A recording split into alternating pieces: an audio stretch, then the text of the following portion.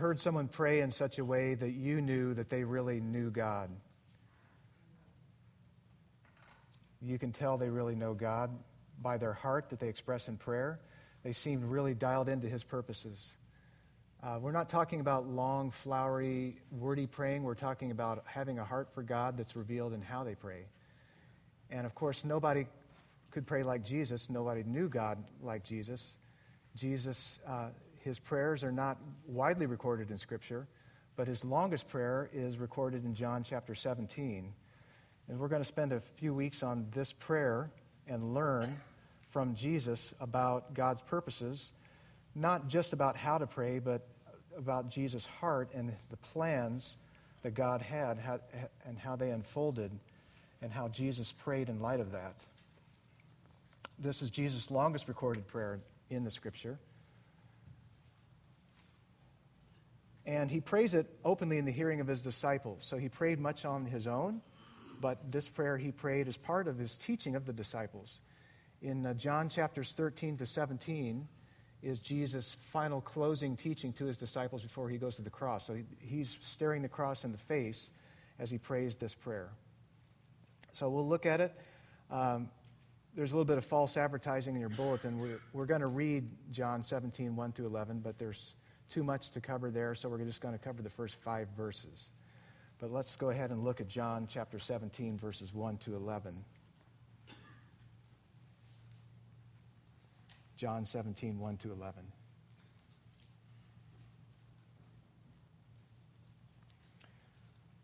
When Jesus had spoken these words, He lifted up His eyes to heaven and said, Father, the hour has come. Glorify your Son, that the Son may glorify you, since you have given Him authority over all flesh, to give eternal life to all whom you have given Him. And this is eternal life, that they know you, the only true God, and Jesus Christ, whom you have sent. I glorified you on earth, having accomplished the work that you gave me to do. And now, Father, glorify me in your own presence with the glory that I had with you before the world existed. I've manifested your name to the people whom you gave me out of the world. Yours they were, and you gave them to me, and they have kept your word. Now they know that everything that you have given me is from you, for I have given them the words that you gave me, and they have received them, and have come to know in truth that I came from you, and they have believed that you sent me. I am praying for them. I'm not praying for the world, but for those whom you have given me, for they are yours. All mine are yours, and yours are mine, and I am glorified in them. And I am no longer in the world, but they are in the world. And I'm coming to you. Let's pray.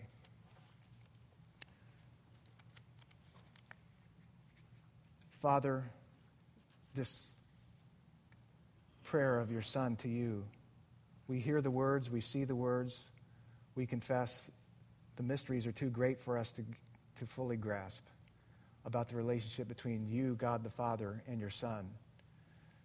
But I do ask, Father, that you would help us to grasp what you want us to hear this morning, to apply it to our lives, to grow in our depth of amazement about how great your plan of salvation is and how dependent your Son was on you, and yet how certain he was and confident that your plan of salvation was good. And all these centuries later, we see how it's unfolded as you've answered this prayer. So be with us. Help me to make it clear in the way that I ought to speak. May your name be glorified. May we understand more about Jesus' heart. And may that shape our own hearts as we approach you in prayer. In Christ's name, amen. So the very first phrase here, when Jesus had spoken these words, what words? Could stretch back a few chapters, but the immediate verse right before is in 16:33, where Jesus says, I've said these things to you that in me you may have peace. In the world you will have tribulation. You will have tribulation, but take heart, I have overcome the world. And so it's in that tone of confidence that Jesus prays this prayer. And really, the prayer is not just him asking God for some things, which he does, but it's like a mission report, a mission status report of what he had accomplished and what he was getting ready to accomplish. In fact, he's so confident that he speaks of some things as if they've already happened. They haven't yet unfolded. He prays this prayer with confidence in God's plan. In the Garden of Gethsemane, he recoils in his humanity at the horror of what he was going to face. The worst possible suffering ever was the suffering of the cross. So he didn't look forward to that part, but he had total confidence that this was God's plan and that he was going to carry it out. Oh, he lifts up his eyes to heaven, symbolic gesture of prayer, and says, Father. So Jesus revealed God as Father. Jesus, when his disciples said, teach us to pray, he started out with our Father. So God had some reference to being called Father in the Old Testament, but he really wasn't known as he was known in Jesus' revelation of him as Father. As Son of God, Jesus was devoted to, dependent upon, and took all his direction from the Father. And so we should really value knowing God as Father. In fact, J.I. Packer said this. He said, to judge how well a person understands Christianity, find out how much he makes of having God as his Father. And so that is huge for us. If we're in Christ today, we have God as our Father. He says, Father, the hour has come. It is the hour. It's the time, in other words. What time, what hour is he talking about? He's been bringing this up throughout John's Gospel. He says the hour has come, and it's the hour of his crucifixion and resurrection. This was the main focus of his mission, the resurrection and the crucifixion. And this is what he was to accomplish in order for people to receive eternal life. So the Father and Son were not just making this up as they went along. This was his precise, exact plan unfolding exactly as he had planned it. And Jesus' whole life and ministry were precisely according to God's plan, right down to the timing. The hour has come. The time is here. So the timing was exactly on schedule. In fact, as I said earlier in John's Gospel, Jesus throughout the Gospel was saying, I can't do this yet because my hour has not yet come. So he said to his own mother, she said, hey, they were at a wedding feast, and she said, they have no wine. He says, my time has not yet come. I can't just do miracles on demand. Or to his unbelieving brothers, they said, hey, go reveal yourself. Go out to the feast. Let everybody see you. He said, I can't do that yet. My time has not yet come. Or he also said, John says that Jesus had not yet gotten arrested, which the religious authorities were many times trying to arrest Jesus. And he said the reason he didn't get arrested and earlier than he did was his time had not yet come. And then, not long before this prayer, Jesus was sought out by some Greeks.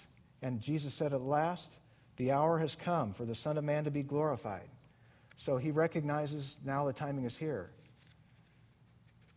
So Jesus is very purpose-driven, including God's exact timing for the carrying out of the events of his plan. That's why even though there's so much about this prayer that we don't understand, like a 2-year-old cannot grasp the conversation between a mother and father, yet even this gives us much tremendous encouragement. The Father and Son accomplished our salvation precisely according to plan. Even when Jesus, God's Son, took on flesh, took on humanity, our human frailty, in order to identify with us, he lived his life in complete trust and confidence in God's plan and purpose. There was not one fragment of his life, his suffering and his death, that was outside of God's plan. And for us, if you're a Christian today, that means that you are in Jesus, and that means there's not one fragment of your life, if you're in Christ, that's outside of God's plan. Truly, he works all things together for your good. Nothing is random. Nothing is wasted. There's absolutely nothing can ultimately, eternally ruin you, because God has accomplished his plan perfectly in Jesus, and if you're in him, he's at work in that way in your life. So Jesus, we're only going to look at these first 5 verses, and the one request he makes in this, the one asking thing in this part of the passage is, glorify your Son. Now, that's a Bible word that we hear a lot, and we need to ask, what does it mean? What does glorify mean? Well, in the word glorify is the word glory. And the word glory means it means the worth or the weight or the radiant excellence of something. And so to glorify can have one of two senses. One sense is to add excellence and worth and glory to something that needed more glory. So to add glory, to glorify something. So one day, these bodies of ours will be glorified. They're not as glorious as they will be. And you say, thank the Lord, because right now, they're getting less and less glorious all the time. And so glory can be adding glory, but it can also mean, to glorify means to praise, to declare, or to display the glory of something or someone, to praise the excellent worth of something. So Jesus prays, Father, glorify your Son, that your Son may glorify you. And Jesus is asking the Father to show forth the excellence and worth of his Son as the one who accomplishes and who provides salvation. The world needs to see that glory and to embrace that glory, otherwise they won't trust that Jesus is a Savior.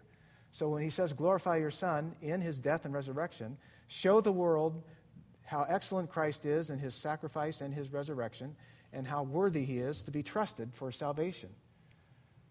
And to glorify him in his resurrection, because he had taken a huge step down in shielding and hiding his glory and becoming a human being. And so now, glorify your Son, meaning to add glory to his humanness and resurrect him as a resurrected man, as well as restore the glory, as we see in verse 5, that he had before the world was.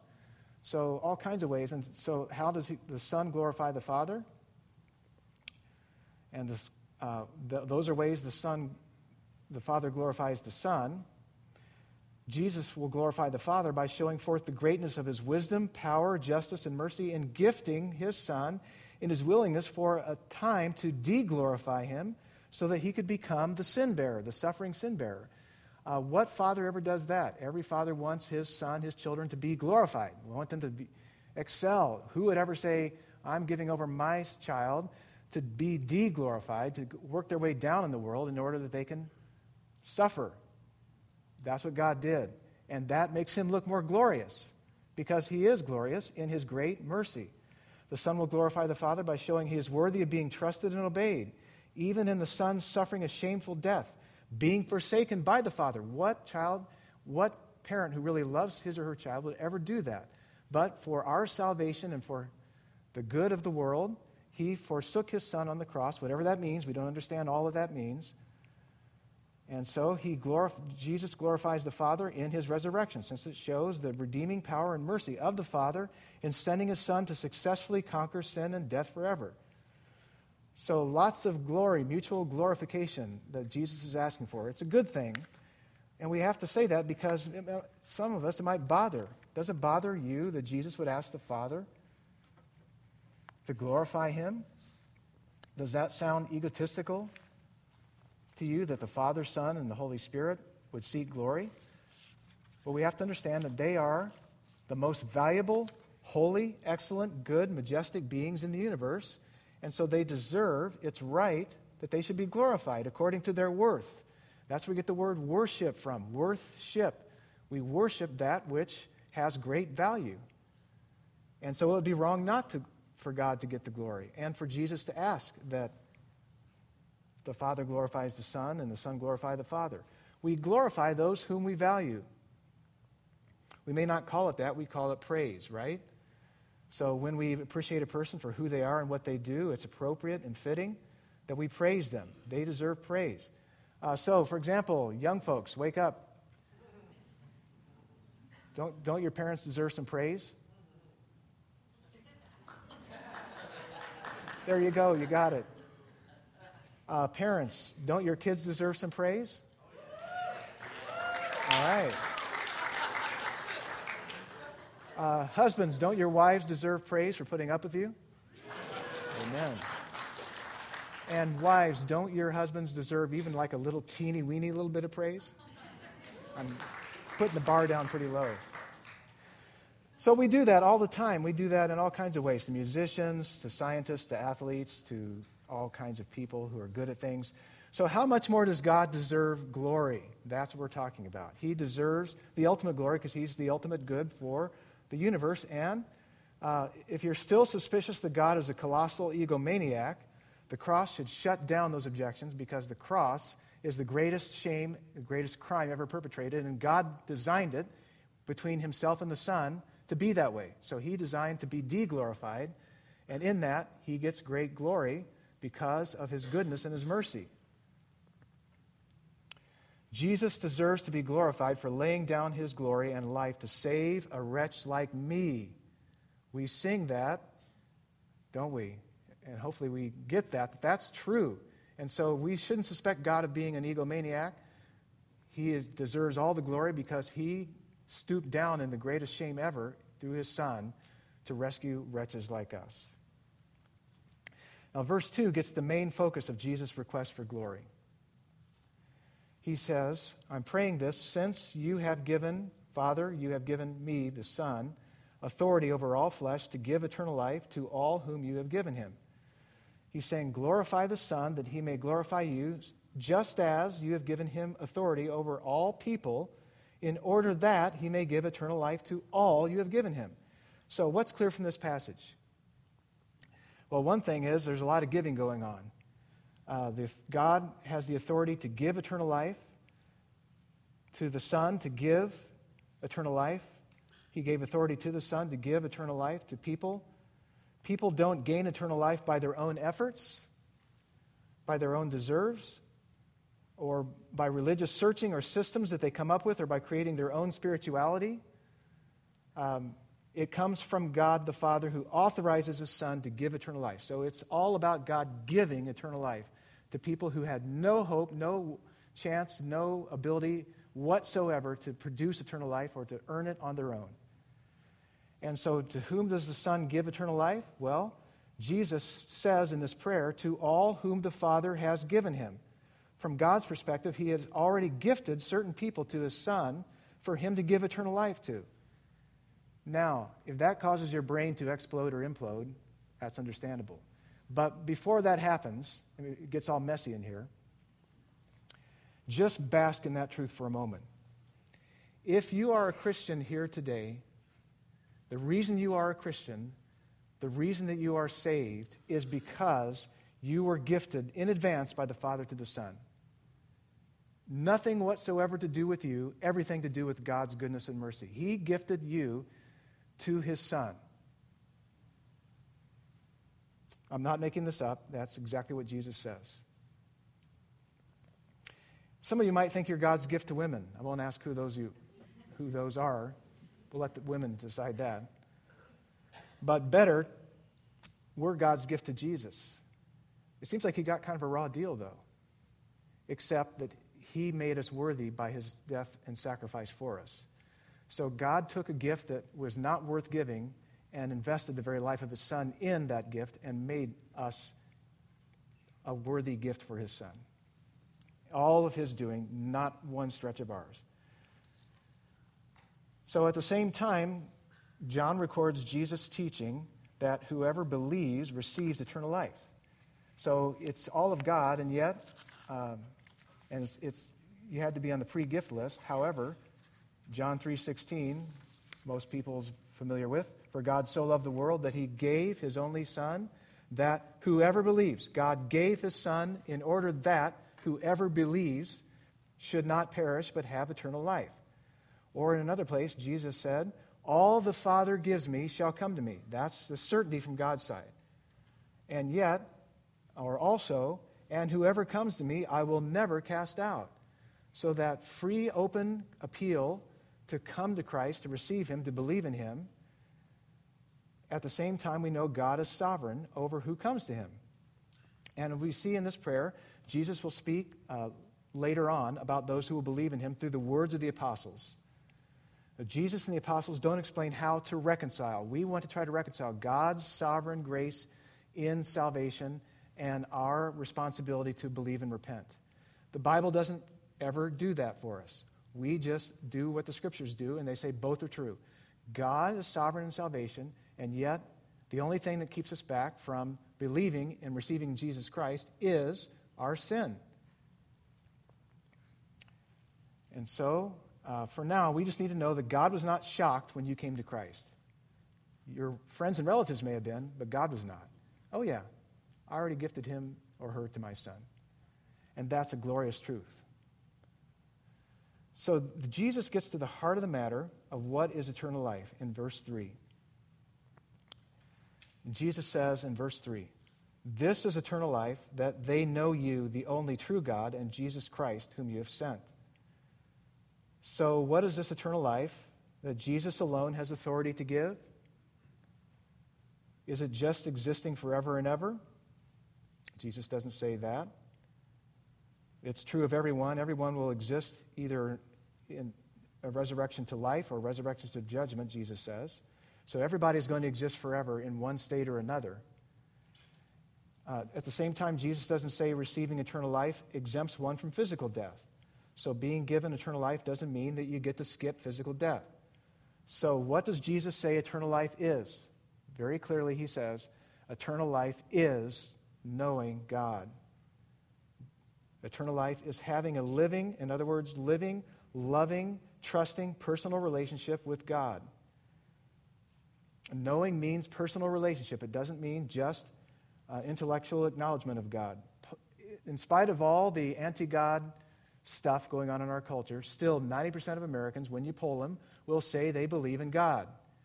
The catch that we don't like as Americans, however, in terms of the Scripture, is Jesus doesn't leave the idea of God for people to backfill with whatever they like to think God is. All kinds of people who are into spirituality may say, oh yeah, I'd like to know God. I have an experience with God.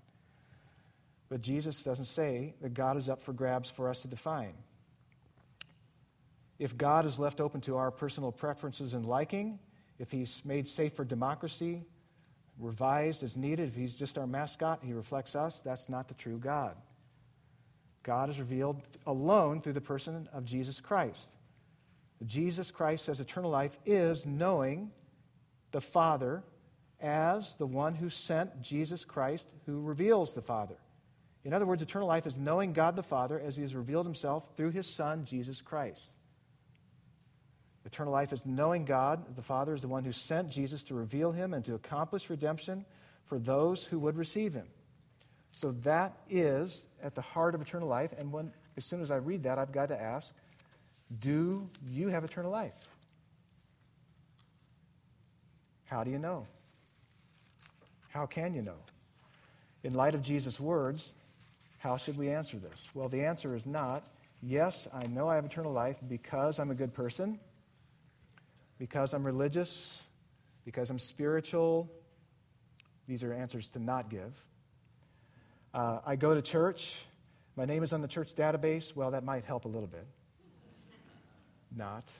Or my parents or grandparents are Christians. No, the answer is I have eternal life because I know God the Father as he has revealed himself through Jesus Christ. I have a personal relationship with the living God. In John's gospel, to know Jesus Christ means to believe in him and what he has done that you may have eternal life. To know Jesus Christ, to believe in him, as John writes in his first letter, is to have Jesus. So John writes in 1 John, his letter, whoever has the Son has life. Whoever does not have the Son of God does not have life. If you have Jesus, you've got his life. If you don't have Jesus, you don't have eternal life. It's that simple. So do you have eternal life? How do you know? Well, some might answer, yes, I know I have eternal life because I raised my hand during an invitation when I was 5, and when I was 6, and when I was 7, and 3 times when I was 9. Or yes, I have eternal life because I signed a card at a youth camp. Or yes, I have eternal life because I went forward during an altar call. Or because I prayed a prayer that someone led me in, or that a radio TV preacher led me in to pray. Or I have done all of these things almost every time they're offered just to make sure my bases are covered. Or because I was baptized. You know, any one of those things could have been the time that you really did receive eternal life. That's quite possible. However, a better answer than looking back to past decision or past response is this. Based upon this text, is if eternal life is knowing Jesus, is do you know him now? Do you have a living personal relationship with him now? Or do you have a trusting, obedient relationship to him now? We're not talking about perfect faith, perfect trusting fellowship, perfect loving obedience now. We are saying that even when you fail and struggle, where do you go? When you fail and struggle, do you keep turning back to Jesus, repenting toward him, trusting in him, treasuring your relationship with him, longing for him, just as you keep working at any other relationship? So if you know God, if you know Jesus, your life will be transformed. Not perfect, but you can't know somebody without being influenced by them. If you really know someone, you can think of people right now in your life you've known well, and they've had tremendous influence in your life. They cannot help but to. If you really know somebody, they will influence you. And so how much more to know the living God through Jesus Christ for that to transform your life? So this is what Jesus means when he says eternal life is to know him. Knowing Jesus can't mean just a temporary checking in, like, on Facebook. Check in, and then that's where I'm good to go. It's an ongoing, it can't be just a temporary religious response at some point in time. It's an eternal relationship that begins here, relationship that begins now, in this life that continues on to the next. And so Jesus finishes his prayer by saying, I have glorified you on earth, this is verse 4, having accomplished the work that you gave me to do. Jesus never doubts that he will finish the mission given him by the Father, and that he will succeed in accomplishing redemption. He speaks as though the mission was already accomplished, even though the most hideous part is yet to come. If Jesus might have abandoned the mission at any point, this would be the time to check out, right? Where he's going to suffer for the sins of the world. But Jesus is faithful, so he can pray, even though he's going to become the suffering sin bearer forsaken by the Father. Jesus is faithful, he can pray. He was all in for God's plan. He prayed in faith. How often have we told God we would obey and failed? Like this week? Several times? If you're normal? Yes. But Jesus doesn't pray in despair, for he knows this is God's plan. He knows he's all in for the plan. On the other hand, he doesn't say, Father, you know everything, including that the mission is going to be a success, so no need for me to pray. See you in a few days. No, because he is certain of the success of the mission, because he is certain that he is going to carry it out and the Father is going to carry out his part in the mission, and this is the Father's will. He knows this is God's will, and that is the reason he prays this way. So for us, we don't have perfect knowledge of God's will, but we do have his word that reveals to us God's perfect plan. And so when we pray, we need our thinking and attitudes continually shaped and refined by the Word of God, so that when we pray, we're praying according to God's will, the certainty of praying according to God's Word. Now, Jesus can say he has accomplished, or that he surely will have accomplished, the work that the Father gave him to do, is the basis for what he prays for the disciples and the church to come. And so we'll see in the succeeding couple of weeks that Jesus prays that God would keep the disciples in his name, that his joy be fulfilled in them, that he will keep them from the evil one, that he will sanctify them in his truth, that they may be one, that they will be with him to see his glory, and more. And you are an answer to Jesus' prayer that he prayed on this particular day right now. That you are here today, that you are in the sound of the Word of God, that you are part of God's people, is an answer to this prayer. So this is a very effective prayer, because he prayed and accomplished God's will and prayed in light of it. In verse 5, Jesus closes again with this request to be glorified. Father, now glorify me in your own presence with the glory that I had with you before the world existed. Bring me back to being in your presence and restore the glory I had with you in eternity past. And I say, kids, don't you pray this way at home, right? Because unless you are the Son of God, unless you are equal with God and you share the very same nature of God, you can't pray what Jesus prayed. But as a Son of God, he had glory with the Father before he came to this earth in eternity past. And so he's saying, my mission is finished. Re-glorify me with the glory I had originally. And it's good, Jesus says, that he go away. And, for example, in chapter 16, he tells the disciples they can't imagine it's good for him to leave. But if he doesn't leave, he won't send the Holy Spirit to empower the church to carry out the mission. That's phase 2 of the answer to Jesus' prayer. Christ's mission is that only he could accomplish is complete. His part that only he could do is now finished. But now for phase 2, in which he works through his disciples to build a community of people who will be with him in glory.